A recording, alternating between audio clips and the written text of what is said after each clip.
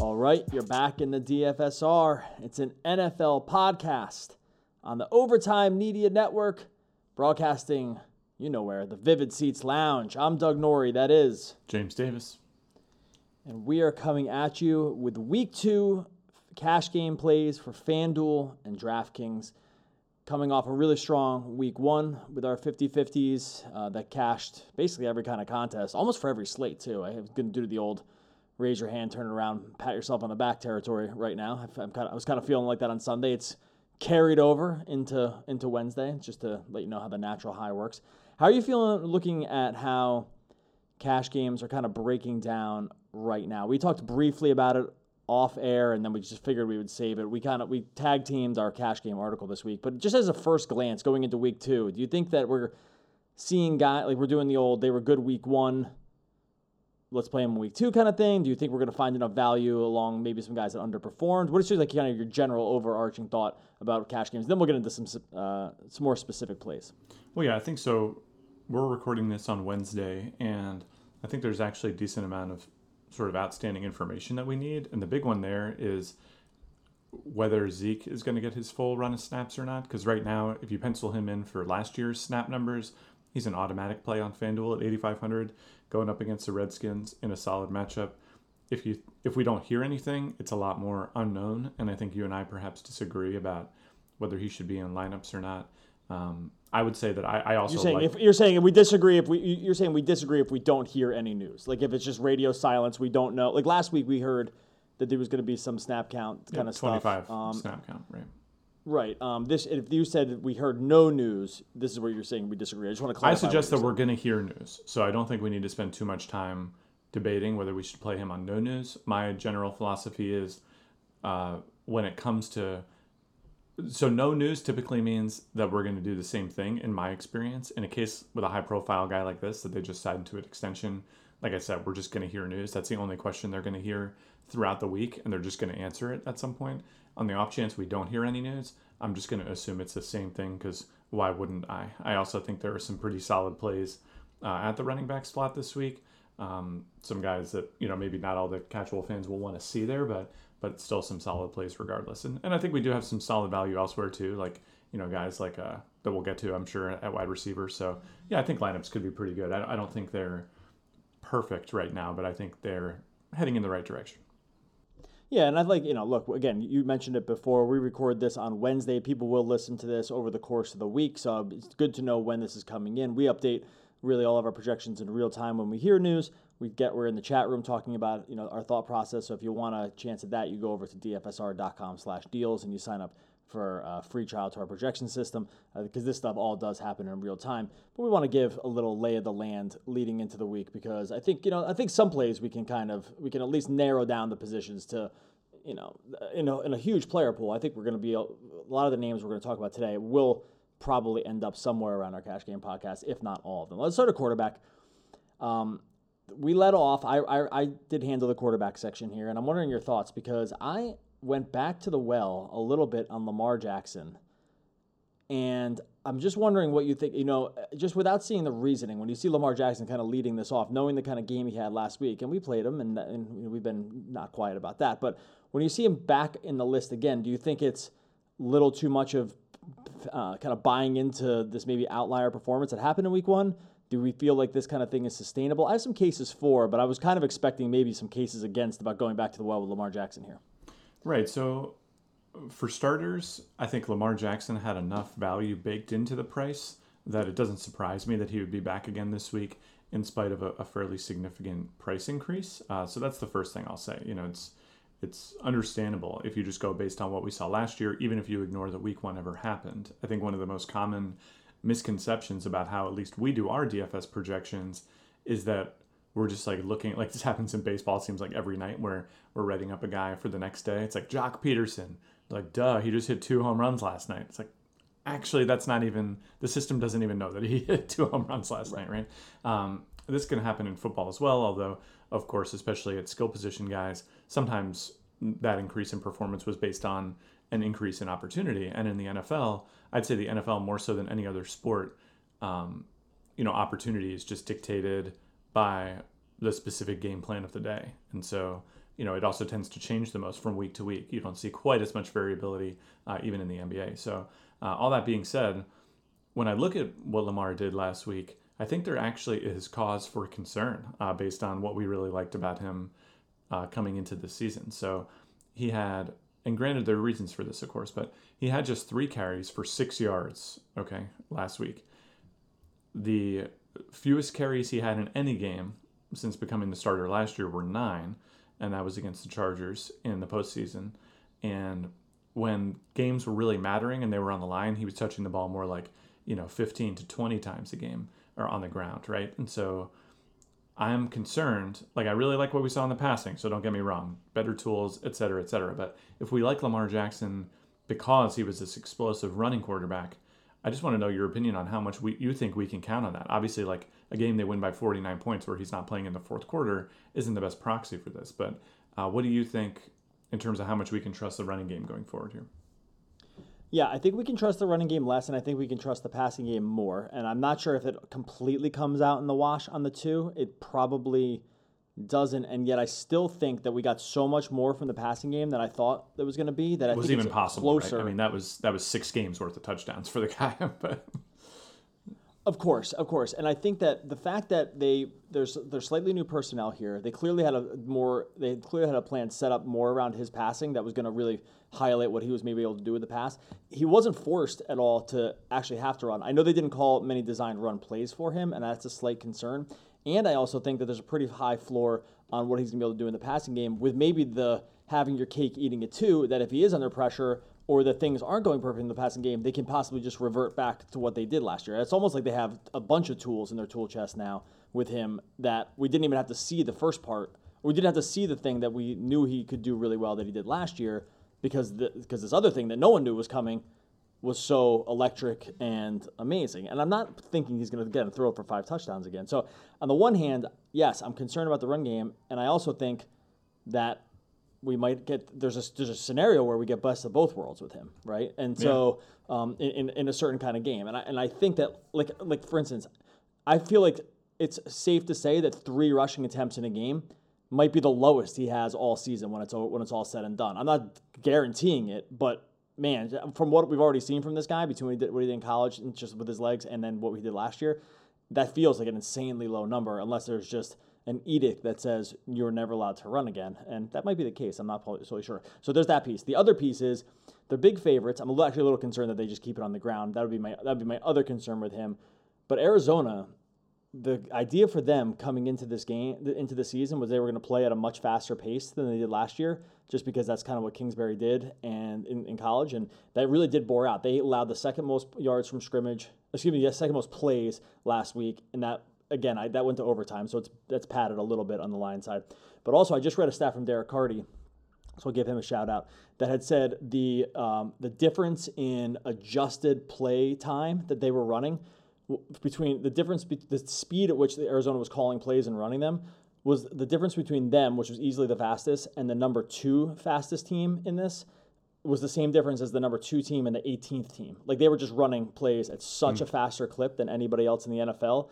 And if you think, and we talked about this in the past, that if pace matters, just like in basketball, pace matters for the opponent just as much as it matters for frankly, it matters more for the other team, just because a team's pace is already baked into their own price. If we think that the pace is a real thing here, then he just might be looking at way more plays as well. So I think between all those factors, I actually just really feel pretty comfortable going back to it this week, mostly just from a floor perspective. I just can't imagine a scenario where he kills you on these prices. Maybe he's not going to go. It's unlikely for him to be the highest scoring quarterback again in the week. And I just think that I just can't imagine a scenario where we look at him at the end of the week and say he went 1.5x on his price. So that's my long-winded answer on Lamar Jackson. No, I think it's fair. I think the point about the running is solid too, where you could argue that the plan is to run when the pass isn't working. And since we didn't get a chance to see the pass not working last week, that as soon as that happens, you probably could see him go back to being a 10 carry a game guy. I mean, we've seen that. Like, Russell Wilson is a guy who comes to mind there as a guy who's starting off with the pass and then will turn to the run if the pass isn't working. So, yeah, and I think, he's still probably too cheap. I mean, he's coming off a week where he dropped 34 fantasy points, almost all of which were in the first half, right? So I think he's playable. I think the buzz is significant. And, you're probably not exposing yourself to quite as much risk, honestly, as you were last week when we played him at 10% ownership in cash. All right, let's move on. The other guy I wrote up, which is not one of the ones that takes a lot of digging into stats to think about playing in cash, is just Patrick Mahomes. I think, at least for these first 2 weeks, I'm getting the sense that there's a chance that we might just be paying up at quarterback and running back and going mid-tier and wide receiver. And I don't know if that's going to be a season-long kind of trend or if we're just not seeing enough cheap running back value that tends to emerge as injuries occur. And that's maybe we're just not in that kind of week. But Mahomes is another one. It was kind of Tyreek Hill, or no Tyreek, no problem last week. Tyreek played 12 snaps, and Mahomes still shredded the Jacksonville defense, and with very little effort. He's only about 10. He's about 10% more than Mahomes. Would it make you just feel better? He's 10% more than Jackson. Sorry. He's more than 10% more than Jackson. Would it make you feel better to just pay that extra 10% and sort of just know what we're getting with Mahomes, because he's in another pretty nice matchup here? And we just know that this guy is about as good as it gets when it comes to a fantasy commodity at quarterback. Yeah, I mean, sight unseen, of course, it's always going to feel better to see Mahomes' name than Jackson's name. I obviously want to see where we're going to pay down elsewhere to make up for that, because it is a funny week. Like, I think the major reason we're not going to pay up at wide receiver is because all the expensive wide receivers sucked week one. So you're not going to feel super safe really running any of those guys out there.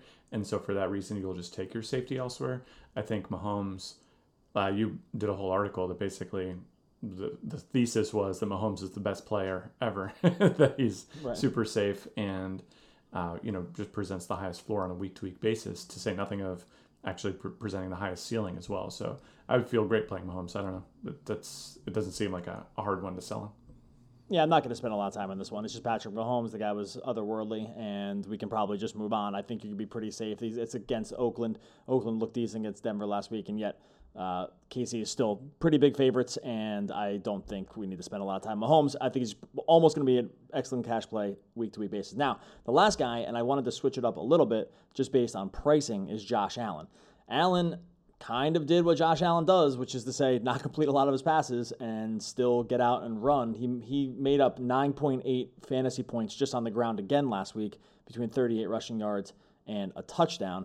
He faces a Giants team whose defense looked like, Giants had to be so happy that Miami just was out there getting trounced in week one, and that became the story of how bad they were. The Giants really weren't so far behind them in terms of protect or just getting to the passer. Dak had one of the best games of his career last week. The Giants defense is horrible. Josh Allen's really cheap on DraftKings. He's 5,300 on DraftKings, so you're getting a huge savings over there. Could you see trotting him out there, knowing you're getting him for about 2,000 less than the guys we just mentioned? And does he have a high enough floor, because we've seen him be able to do with his legs? Yeah, I think Josh Allen's still probably a somewhat solid play. I think it's going to be sort of a heart attack, but especially given how the rest of the running game looked compared to Josh Allen, I think they're probably just going to keep going back to it. And I don't think, unlike Lamar Jackson, let's say, where there's a chance that the Ravens look at this and they're like, this is our quarterback for 10 years. This guy could be in the Hall of Fame or whatever they might be thinking right now. I don't know that the Bills really have the same perspective on Josh Allen. I think they'll be pretty cavalier with just letting him run all over the place, because if they were doing it last year with absolutely nothing on the line, there's nothing to suggest that they would want to scale that back. At least the Ravens had a reason to do it last year. They had playoff ambitions and a really good team around it. The Bills are just like, whatever, man, just run your best and let's just see what happens. So yeah, Allen, there's not like a single other exciting thing on our team. Yeah. Exactly. Yeah, if he's going to sell tickets for a little while we bridge the gap to the next relevant Bills team 5 years from now, then so be it. And maybe, who knows, maybe he will turn into a guy who can turn fantasy success into real life success as well. But yeah, any given week, Josh Allen will be one of the most popular naked quarterbacks for big tournaments, like the guys that you can throw in there without any of the wide receivers on the team, just because of the multi-touchdown run potential. Yeah, I think that's where I land with him. Again, the Giants, look, the Bills are 2.5-point road favorites over the Giants. So Giants can do, they'll look yourself in the mirror territory here when the Bills come in as favorites going into New Jersey. That just really speaks to how bad the Giants are this season. So I think if you're looking for savings and you want to spend up at some of these other positions, Allen, specifically on DraftKings, does offer that kind of that kind of sort of safety when you factor in the price along with it. All right, let's take a quick break. We'll be right back. If you're headed to a game this year and you need tickets, there's only one place to go, and that's Vivid Seats. It's super easy. You go to the App Store, download the Vivid Seats app. You use the promo code OVERTIME. That's OVERTIME. And you save up to $100 on all ticket purchases, first-time customers only. Once again, Vivid Seats. Use the promo code OVERTIME. It's that easy. Get tickets, go to the game. You won't regret it. All right, let's talk running backs here. Oh, man, you led this thing. Okay, we mentioned the Zeke thing, so we got that out of the way first. That all changes if we hear news. Cool. You started us off with James Conner. You got to sell me here on James Conner. I did not love the snap count, and I'm just a little worried that Jalen Samuel is part of the process here. Talk to me about a James Conner cash game play against Seattle. I'm not feeling it, but you know a lot about this stuff, and I feel like you're going to be able to convince me by the end. So for starters, the Steelers lost by 30 points last week. So that's, another article you did leading up to this season was how running back attempts are influenced by game script. And, with typically leading into the game, we'd look at Vegas and say, okay, Vegas is going to do a pretty good job of projecting the game script just with the overall spread and the total. And this game, I don't think went how really anyone would have guessed it. Pittsburgh was down early. They were down 20 at halftime. That's just not a good recipe for RB1 success. Granted, Conner didn't... The thing you don't like about Conner is not the snap count, in my opinion. It's the fact that he didn't look good when he was out there. But it's not like Jalen Samuels had 13 carries and Conner had 10. It's just they only had 12 planned runs from scrimmage all game. So there's that. And then the other thing is that Conner, he still was out there in spite of this outrageous game script. He caught 4 passes for 44 yards, so he looked pretty good from that perspective. And they're just 3-point favorites again coming up here against Seattle. I think if you just look at last season's pricing, Conner is also significantly cheaper than he was at that point. So basically my perspective is that, if he was an $8,500 running back at the end of last season, why would one game in the worst possible game script against the toughest possible opponent make him worth 10% less? Like, that just doesn't make any sense to me. I don't think Jalen Samuels is knocking on the door anywhere near the same way you do. I don't think Pittsburgh has always shown actually a tendency to do the opposite, which is just to lean on one bell cow back. And given that there's actually more transition and uncertainty in the passing game this year, with Juju being the number one wide receiver and being a little bit banged up, I just think Conner's going to touch the ball a ton this game. So, I'll take Conner. I'll take the discount, and understanding that, there might be not a whole lot of ownership here on him. So, I think I'm most of the way there with him, especially when I look at some of those other names. Because if we just want to do the strict, where does Vegas land on some of these favorites? There's not a ton here. We talked about the Baltimore situation, and there's maybe a case to go back for Mark Ingram. They're 13-point favorites. The other big favorites here, Houston is a -9 home favorite. You're worried about the Carlos Hyde, Duke Johnson split there. I don't think you can really trust either. New England is up to 19-point favorites on the road, and they used 3 running backs last week between Sonny Michel, James White. I mean, he's mostly a receiver, and then they actually did bring in Rex Burkhead for some carries and some touches. That game's just got too much blowout potential. And then you got Pittsburgh -4, and so. There's one other one. There's KC -7.5, which maybe we can talk about a little bit further down the line here. But Pittsburgh -4, that represents really kind of the biggest, maybe known quantity that you have from a Vegas line standpoint. So I think I'm mostly with you. You're probably going to do a good job here at talking me off the ledge of week one and not buying so much into what happened week one. Especially when it comes to script. I'm most of the way there. Well, so you got these other. So let's just compare him to some other guys in a similar price range. I think that's valuable. Basically, everyone in Conner's price range right now are people that had extremely hot week ones. So it's Dalvin Cook going up against a Green Bay defense that just bottled up the Chicago running game that people were excited about going into the season. You have Austin Eckler, who we'll talk about in a second, who I actually like, but another guy whose price jumped by almost $1,000 on FanDuel. You have Derrick Henry, who price again jumped almost $1,000 on the back of a 75-yard touchdown reception. You have Mark Ingram, who actually did split carries with Gus Edwards, but happened to get 2 touchdowns. So his price also jumped to $1,000. Marlon Mack, his price jumped about $600. Again, based on just an absolutely enormous week one in terms of total yardage. And then you have Chris Carson, whose price is also up another $800 because of essentially scoring 2 touchdowns and having not outrageous usage or anything. So basically, you're seeing all these guys whose price jumped 10 to 15%, and then you're seeing Connor, whose price has remained roughly the same. And I think, in the old buy low, sell high category, sure, we definitely learned things from week one, but I think in the case of especially some of these guys who just had good results but had about the usage that we would have projected, I just don't think you want to go overboard. And I think that there's going to be a lot of people very tempted to buy high based on 1 week of performance. I'm much more likely to buy low based on 1 week of performance. So. And a lot of those guys you mentioned, Mac is an underdog this week and really got all of his stuff on the ground. They're just not going to use him in the passing game. That's got to be a concern. You mentioned Eckler. We are going to talk about him 1 second. I'm a little concerned about the Carson play, but not going to go crazy with that one. And who are the other guys you mentioned in that price range? There's Joe Mixon. He's also hurt. Dalvin Cook, you might like, but he's got a tough matchup. And like Mixon, Gio Bernard is going to do a lot of the passing stuff there, so you're concerned about that. The Dalvin Cook thing is an underdog, and they did bring in Madison for a bunch of sort of like passing downs last week. So yeah, I think that I'm mostly in the play. You mentioned Eckler. Eckler had 12 carries and 7 targets last week. He very much looks like the guy. Are we in a situation with Eckler where the price again started low enough and hasn't come up? Like, do you think that's where we were? Because there's typically a correction on prices, and usually with guys there's just not enough. Like this happened with James Conner last week. He started so low, and the algorithms that make the pricing just simply can't bump up a guy enough week over week. So you get him maybe at 2 weeks or 3 weeks out of discount. The discount gets less and less, but a discount nonetheless. Do you see that with Eckler here as well? Yeah, so I think I don't know that Eckler's at a huge discount right now, but based on the usage last week, I really do see him as sort of a poor man's Alvin Kamara. He out-carried Justin Jackson 2-1. So you like to see that he's the more featured back in the running game.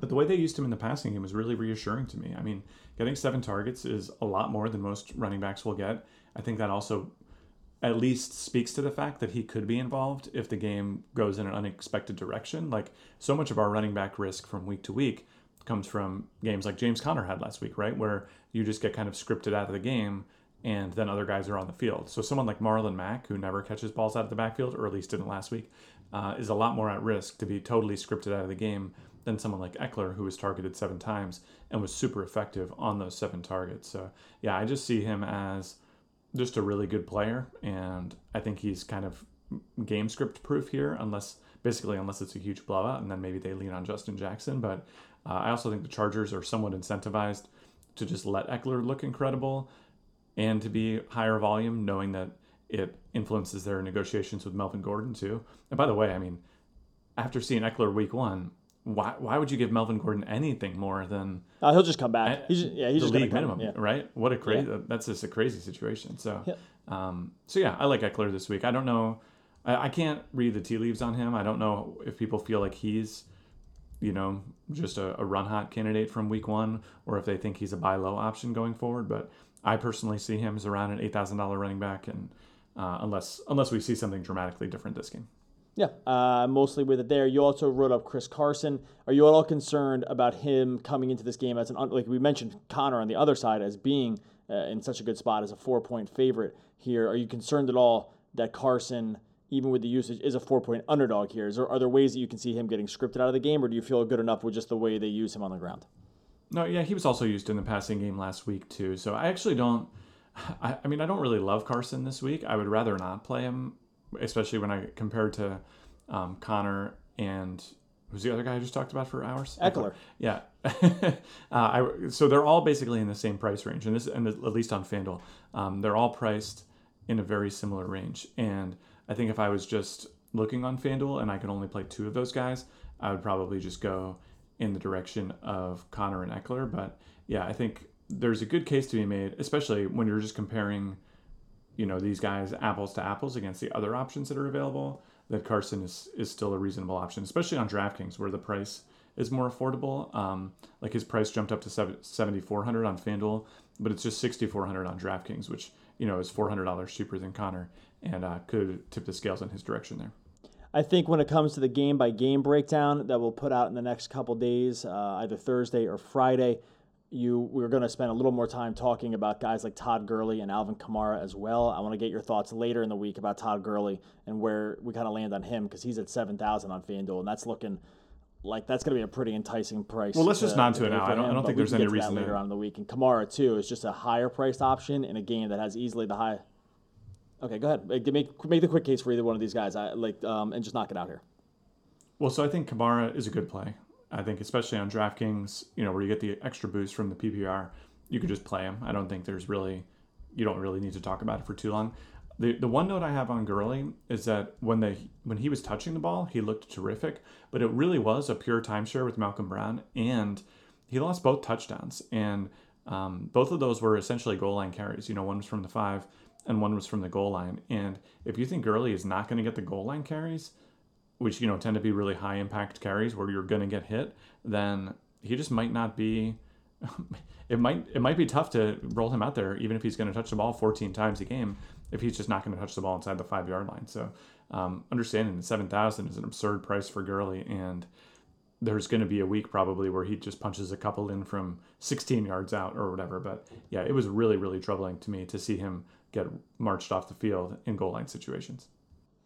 Yeah. Okay. I mean, I think that look, there's going to be a lot of options here. I think this week, there's a couple of these guys that we have question marks about. There's a couple, like you said, buy low candidates, and there are some of these, and we're going to wait in the Zeke news. So I think running back is this position that we're going to probably just need the rest of the week to really just sift through. But I feel pretty confident because among the guys mentioned here, I feel good about most of them. And when you feel like that, I think you're going to walk into a situation where we are feeling good about whoever it is we play. All right, let's move on to wide receiver here. I just don't know when we're going to see a week, just based on sort of just the consistency around the positions and just what we've seen from even some of these high-priced wide receivers in the past. I think we're just going to need an injury to a running back before, or just a crazy week. I mean, maybe like whatever, week to week, this stuff changes so much, but I just feel like we're going to need almost like an injury to a running back until we really feel great about just paying complete top dollar for some of these wide receivers. I started with Sammy Watkins. What do you think Sammy Watkins' ownership is going into this week? He's up to 7,400 on FanDuel, 72 on DraftKings, but no Tyreek Hill. I don't think it's a matter of whether or not he's a play. It's just sort of a matter of like how owned he is. Where do you want to take any stab at where his ownership ends up on these sites, or that's just kind of like not your bag? Well, I won't give a percentage, but I think he'll be the highest owned wide receiver, especially compared with a lot of the other options. He's very obviously wide receiver 1 sort of value, and I think many systems will understandably have him with just more raw points than most of the guys who are more expensive than him this week. And if that's the case, he'll just be an obvious play. I mean, you'll see some volatility, but what we saw with Tyreek Hill last season was that when your quarterback is Patrick Mahomes, like you just don't have as much volatility as you might if you're playing in Buffalo, the way Watkins was before. Right. So, I think it's a late breakout for Watkins, but I think we saw hints of it last season, and I have no reason to believe it won't continue going into this year. Right now, we have him as the second highest projected wide receiver on the slate, and that's not factoring any single thing that he did last week in terms of like his stats. It factors in just usage and the amount of points Casey is, and opportunity, and where Casey kind of lands with their implied points and how you redistribute some of that stuff. But other than that, we're not factoring in really the yards and the touchdowns from last week, and he's still sitting right up there with these other names that, DeAndre Hopkins, Michael Thomas, Devontae Adams, Juju Smith-Schuster, that if you're just thinking about the top wide receivers in the game, that's kind of where Watkins' projection is landing right now. I agree with you. I think he's the highest owned wide receiver on both slates, and I don't think we're going to be going out on a limb by making a case for him. Now, after him, I did kind of struggle a little bit into where we're going to land because I don't want to pay up for any of those other guys that we mentioned. Some of them are, again, walking into bad situations.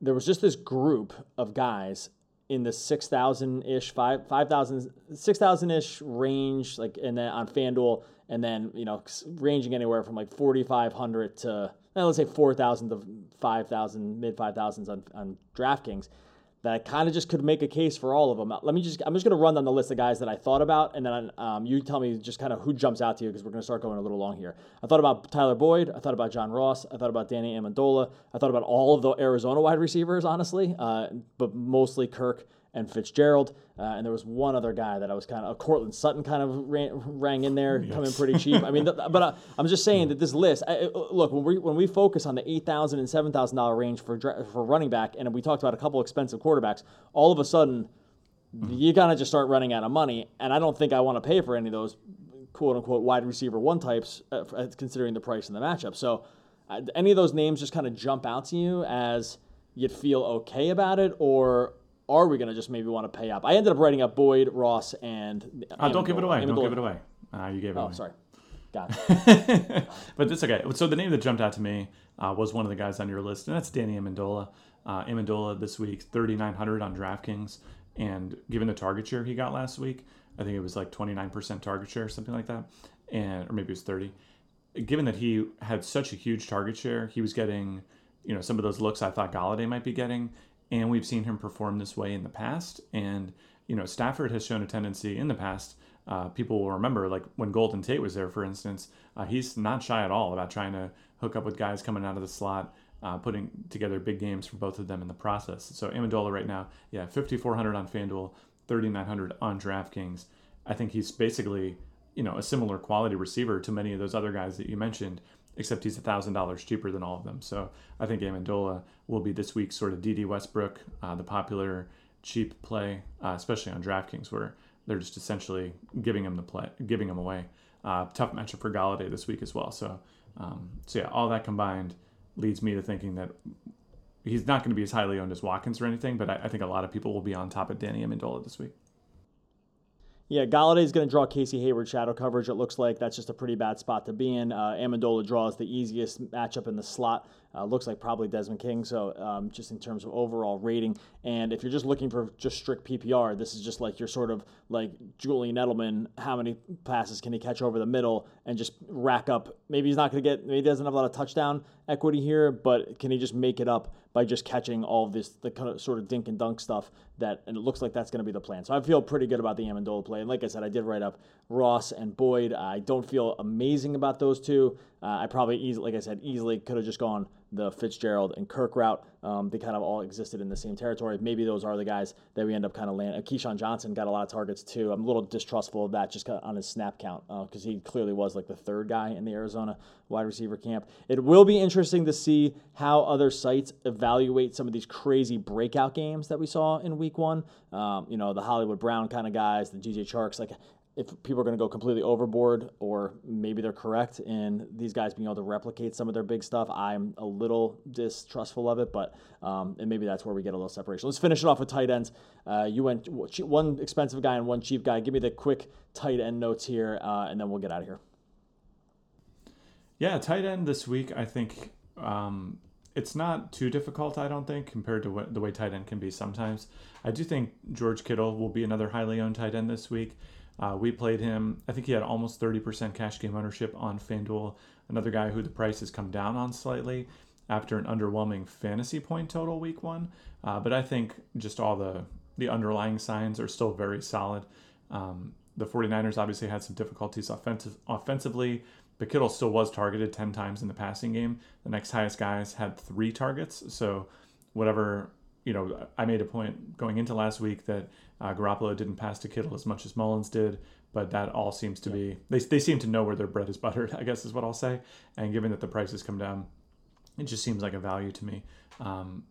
Turning 10 targets into 8 catches for 54 yards, eventually those will turn into touchdown scores and that kind of thing as well. I don't think he's very controversial. We can talk about him for a long time if you'd like, but I guess the next sort of tier down, I'm curious to know your thoughts on, because I think, especially on DraftKings, things start to get pretty interesting. So let's talk about the guy who I think is, the emerging guy, who's Mark Andrews for Baltimore. He was targeted 8 times in the passing game last week, turned that into 8 catches for 108 yards. The Ravens now have this new high-flying young receiver core, and that should space the field quite a bit for Andrews with the underneath stuff. So he's just 3,800. But then we have, re-emerging favorite Evan Ingram, who was targeted 14 times last week. He turned that into 11 catches. He, as I pointed out in the write-up, also was targeted 26 times across the final 3 games of 2018. Where are you landing sort of with tight end here? Because I think on FanDuel, I think I'll just go with Kittle, but on DraftKings for me, it gets a little closer. So curious. Yeah, I'm going to throw one more name in on DraftKings. Yeah, I'm going to throw one more name on DraftKings, and that's T.J. Hockenson at only 3,000. He's only 3,000, and so I think that there's going to be some. That's a good price. Yeah, I think there's going to be that's where there's going to be some decision-making time here because they've really kind of done another dare you into playing a really, really cheap tight end with him specifically. And he's not going to go 8 for 8 again. But I did read a stat. Actually, I looked this up because I was looking at some next-gen stats. Hockenson didn't go 8 for 8, but you're talking about Andrews? Oh, sorry. I'm talking. Sorry. Hockenson went 6 for 9 for 131 and a touchdown. But he averaged the most air yards among all receivers last week. Like the ball traveled down the field the farthest to get him over the course of a game. Was it all receivers or all tight ends? It was one of those two, but whatever. It was they were targeting him deep down the field. So I think that his use in the passing game for Detroit is probably also a real thing, just on the way they were kind of using him. So I think there's going to be a real question mark around: do you go super cheap with Andrews or Hockenson? I think they're both great plays.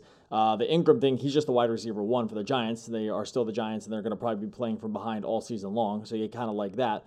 And then we talked about before with Kittle. Kittle is just an absolutely elite guy. So I think that this is one that's probably going to take some tinkering and really figuring out. I do not want to play 2 tight ends, but sometimes when tight ends, these guys are just, especially on DraftKings, are just cheaper than their counterparts at wide receiver, and sometimes just have just as much in terms of target share as those guys, and yet it just come 10 to 20% or maybe even more cheaper.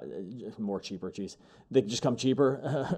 It's ruining my thought by just adding the not knowing how to do a superlative. Okay, well, not a superlative. I'm really blowing it here. Anyway, I think that's going to be a question. I don't have a strong feeling among those 4. I think it's going to be where the rest of the lineup plays out. And I do like the fact that we have 4 what I would consider to be very good options at different price tiers. So that actually, in the end, I feel pretty good about it because I think there's a lot of flexibility, and I'm not really willing to make a challenge call on any of them right now. Is that fair enough, or did I hedge too much on my I think that's fair. I think you make a great point that so often who we wind up playing at a given position comes down to what our options are at other positions. And I think sometimes even writing up a cash game article sort of independent, like each position independent of the other ones, makes for weird situations where the guys in your cash game article aren't actually in your lineup in the end of the week, and that can make you look weird, or like you're hiding your good lineups or whatever. And sometimes it's just that you can't see how the pieces are going to come together. So yeah, I think you're right. I think just given the fact that we have multiple options across different price points